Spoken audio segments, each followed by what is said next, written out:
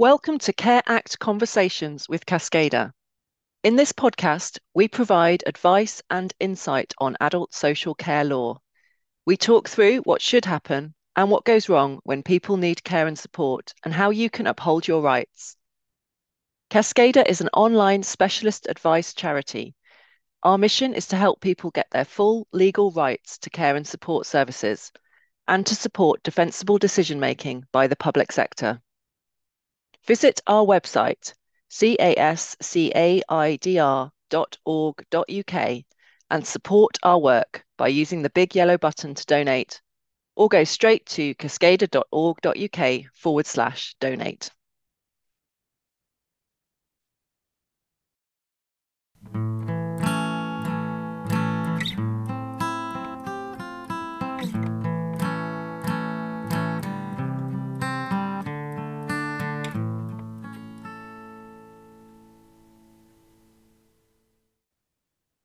Hello, I'm Belinda Schwer. I'm the founder and chief executive of Cascada, and we've put these podcasts together to raise awareness of some of the ways in which law and legal principle can make a real difference for people who are trying to get their rights out of local authorities at the moment, those councils themselves being extremely cash-strapped.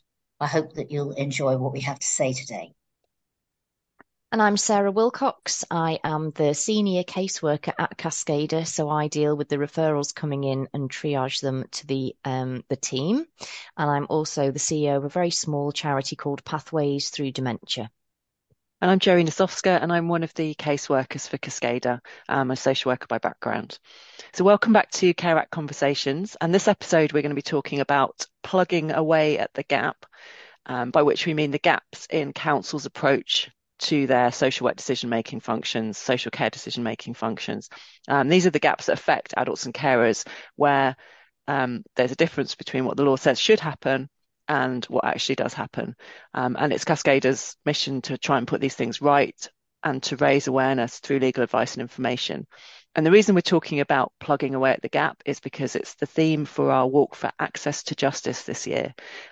The walk's happening on the 13th of June, and in the lead up, we're sharing information about Care Act gaps and some of the legal remedies to overcome these. Belinda and I are doing the walk under the broader banner of the London Legal Support Trust, whose main aim is the promotion of access to justice. It's going to be 10 kilometres, and Cascada supports the objective every year, and we combine that with raising money for Cascada. This year, we're aiming for £12,000 as we're recovering from the impact of COVID on all advice charities. It all goes into our work to offer free advice and legal support to people who are trying to get their care needs met. So what is it that's wrong with the justice landscape? Why do we even need to fundraise so that people's legal rights are upheld? And what about legal aid, you may well ask? Well, social care and social work are in meltdown, but so is the legal aid sector, it has to be said. Access Social Care's report on community care legal pathways last year found the following: a staggering increase in people not getting community care entitlements due to lack of resources in the sector, and they mean the legal advice sector, not just social care itself. They found also a massive decrease in community care legal help matter starts. Legal help is a level of legal aid that legal aid contracted solicitors offer to people with less than £8,000 worth of savings. And it's the kind of work that is necessary to even begin to unpick a person's legal problem. That massive decrease in matter starts is due to the combination of legal aid being poorly paid, the complexity and the time-consuming nature of the work, particularly at the beginning, when a very distressed member of the public is trying to explain the surreal experience they've had trying to get a counsel to give them even an assessment, the burnout that creates amongst quite poorly paid staff, and the consequential withering away of community care law as a field in which people can even see a future, and thus a reason for doing all the learning about it, which is not easy. And it's for those very reasons that I started the charity in 2018 with a model for some free work, yes, our triage service, but some chargeable work as well. And it may well sound old-fashioned, but it seems perfectly obvious to me that nobody is going to offer specialist legal advice for free or forever if they can't get paid to do it somehow. Grants are the obvious way forwards, but an organisation's dependency on grants creates an industry in and of itself and takes away from the time you've got available to do the legal analysis. So we're fundraising and talking about some of the legal gaps relating to the Care Act, and there are 4 themes. We'll be sharing information on 4 days leading up to the walk on the 13th of June.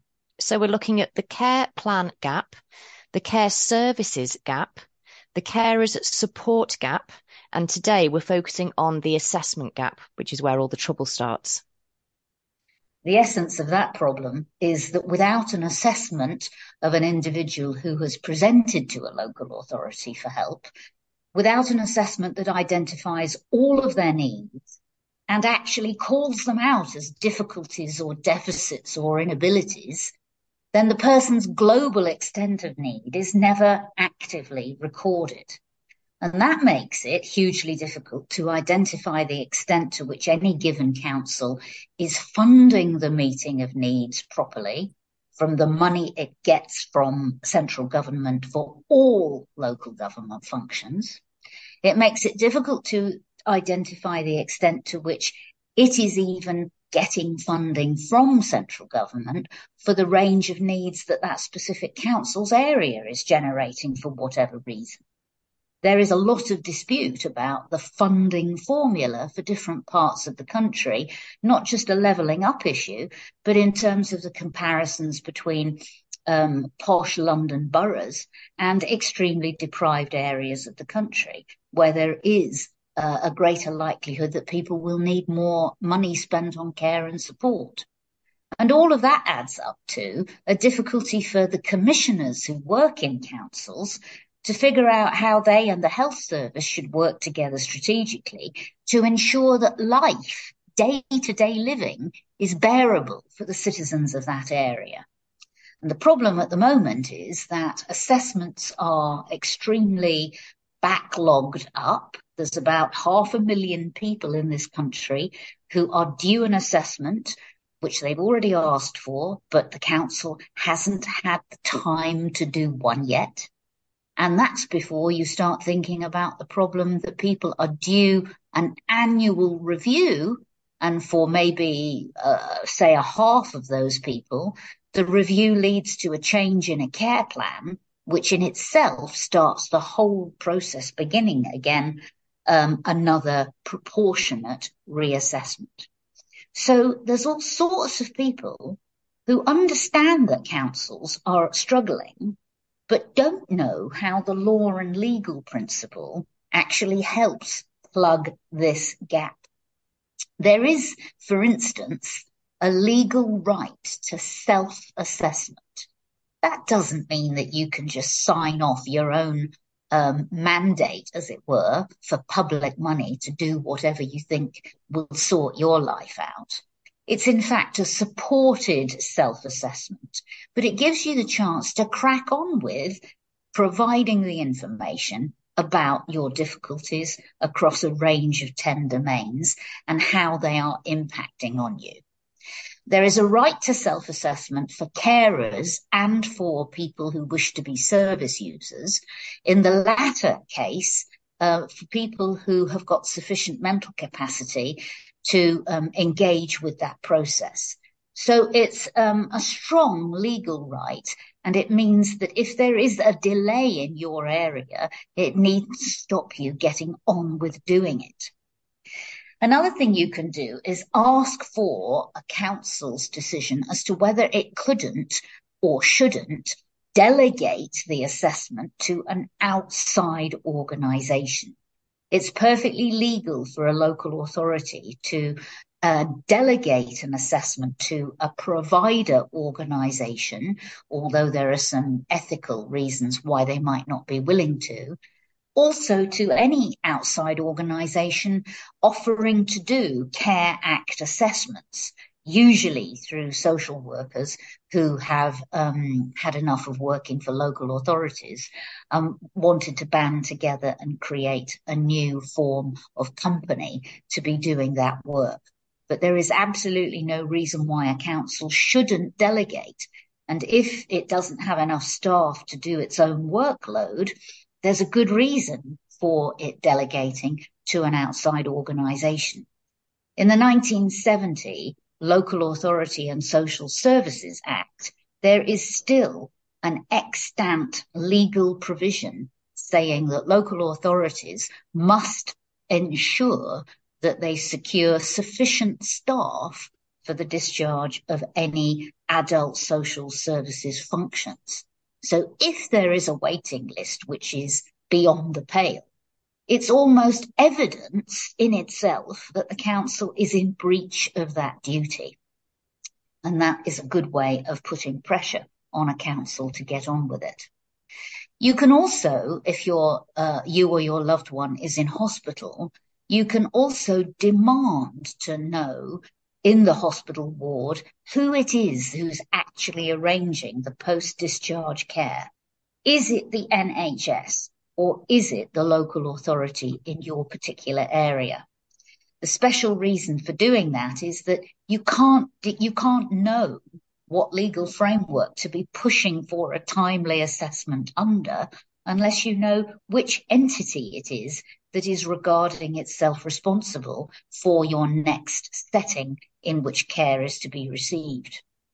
And if you are aggravated about not being able to get a transition assessment for, say, your 16-year-old or your 17-year-old who is coming up to transitioning to adult services, there's one really important thing that might allay your concerns. And that is that the law is that the services that have been provided through children's services to a disabled child must carry on unless and until an adult's assessment is done. So even if your child reaches 18, there is no justification for the services simply stopping. We hope that that is good to know. So these remedies are the kinds of things that we advise people about in triage. We ask probing questions about what has happened to establish where things have gone wrong and provide forms of words for people to ask what they should be entitled to. If there's a clear legal wrong, we can write to the council to highlight this. So we'd recommend that you look at the Care Act Statutory Guidance on Assessment, Section 6, which gives lots of pointers about what should happen. And we have a question and answer function on our website, so you can ask your Care Act question and we will give the best answer we can. And if you subscribe to Cascada Roundup, then you'll see in each roundup that there's Cascada coups, where we explain some of the ways in which we've been successful in trying to sort out some of these issues. And there's an example recently where one of our referrers let us know that the council's agreed to backdate a direct payment from last summer, so a really significant backdating of a care package. And that was because the council acknowledged and apologised for gaps between what should have happened and what actually did happen. And those included delays to undertaking a reassessment, not providing a written assessment, and then real delays in setting up an agreed direct payment. And also lack of clarity about whether a carer's assessment had been done or should be done or hadn't been done. So by pointing out those gaps, and in that case writing to the monitoring officer about them, we actually managed to achieve the local authority recognising them and taking action to close that gap. The other thing that we put into the roundup is summaries of local government and social care ombudsman reports, along with legal points. And we also have a database on our website where you can have a look at those. And they're really useful for highlighting the kind of legal rights and duties that there are, and also the sorts of issues where the ombudsman kind of calls out councils and finds fault. And you can use that as evidence to show that if a council's acting in a similar kind of way, then an ombudsman would find fault and act to remedy situations. So the council really needs to sort them out.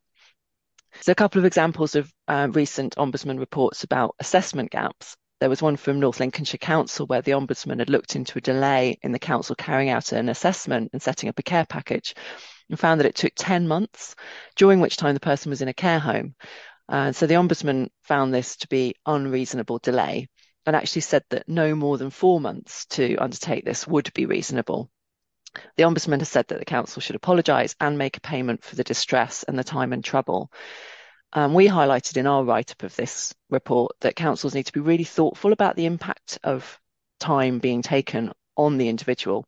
Also, if you are waiting, the emphasis would be on highlighting the impact on your well-being of any delay. And there was another example at a recent Ombudsman report around Medway Council taking 5 months to complete a needs assessment. And again, the Ombudsman found this to be a fault.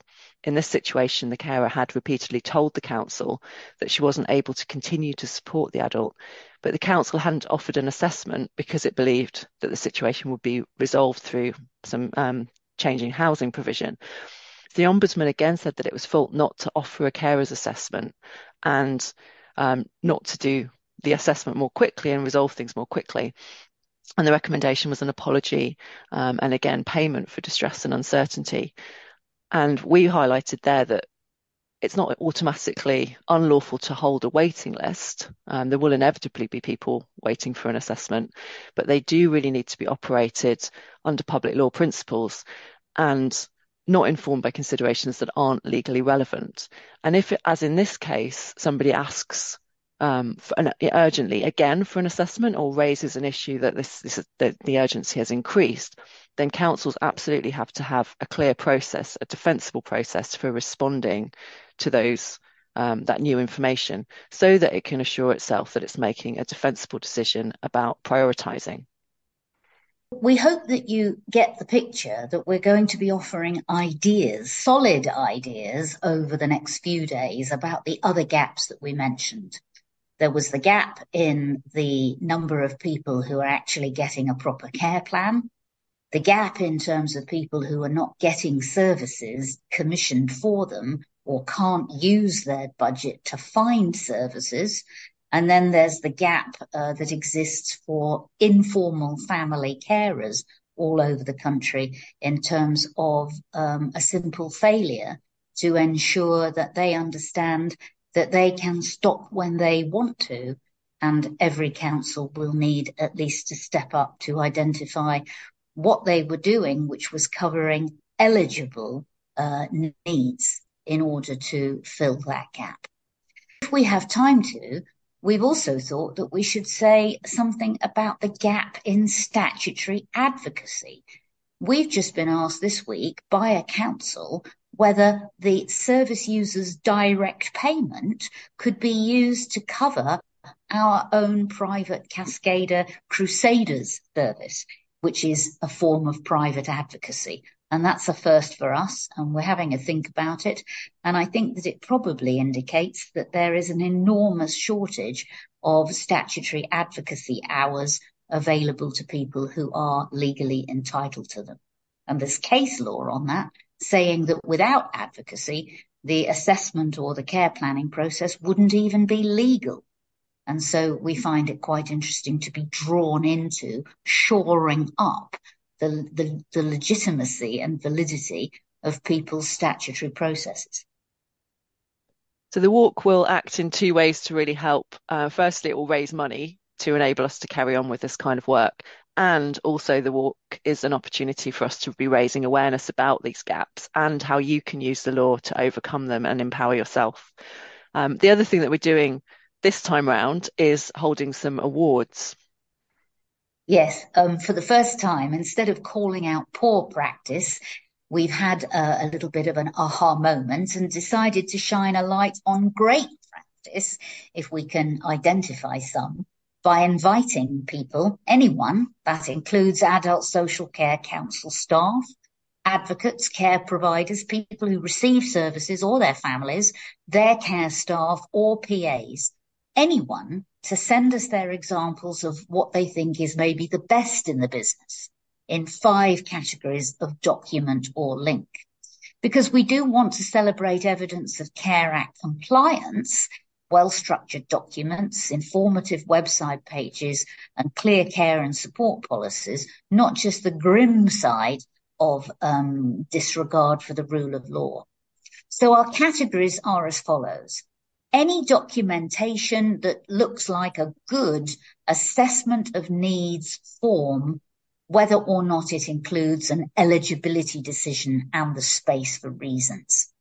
Secondly, any document or website link as to information for family carers, as to their rights under the Care Act to support services in their own name or to a budget in their own right. Thirdly, care plan documentation, following up in terms of the structure of the care plan, not anybody's individual care plan, please.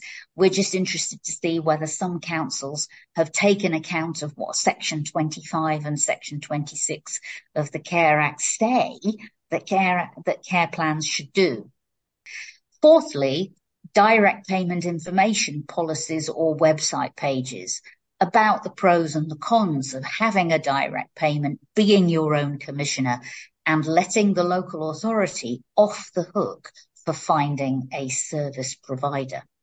And lastly, any policies or website pages about the council's disability-related expenditure approach.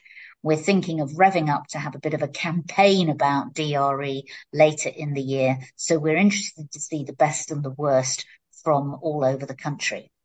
If we get more than 5 examples of any of these categories, we'll announce the winners on the day of the walk and confer what we like to call a Collaborating with Cascada award. I can only say I hope that we do get more than 5 examples. So that's today's podcast, drawing to an end, and we very much hope that you've got some messages from this that will stick with you. So over to Sarah for that. Thanks, Belinda. Yes, so just as we're plugging away at the gap, let's none of us give up. We need to keep asking for legal entitlements and exposing the difference between what should happen and what does happen. If you don't already, find and follow Cascada on Twitter, LinkedIn, Facebook, and visit our website to get access to the information that we have on there.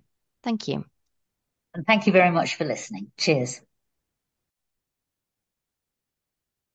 We hope you enjoyed Care Act Conversations with Cascada. If you or someone you know needs expert advice on a social care legal problem, please visit our website, cascada.org.uk, to find out what help we could offer. Please donate to our work via the big yellow button on our website or at cascada.org.uk/donate. Thank you for listening.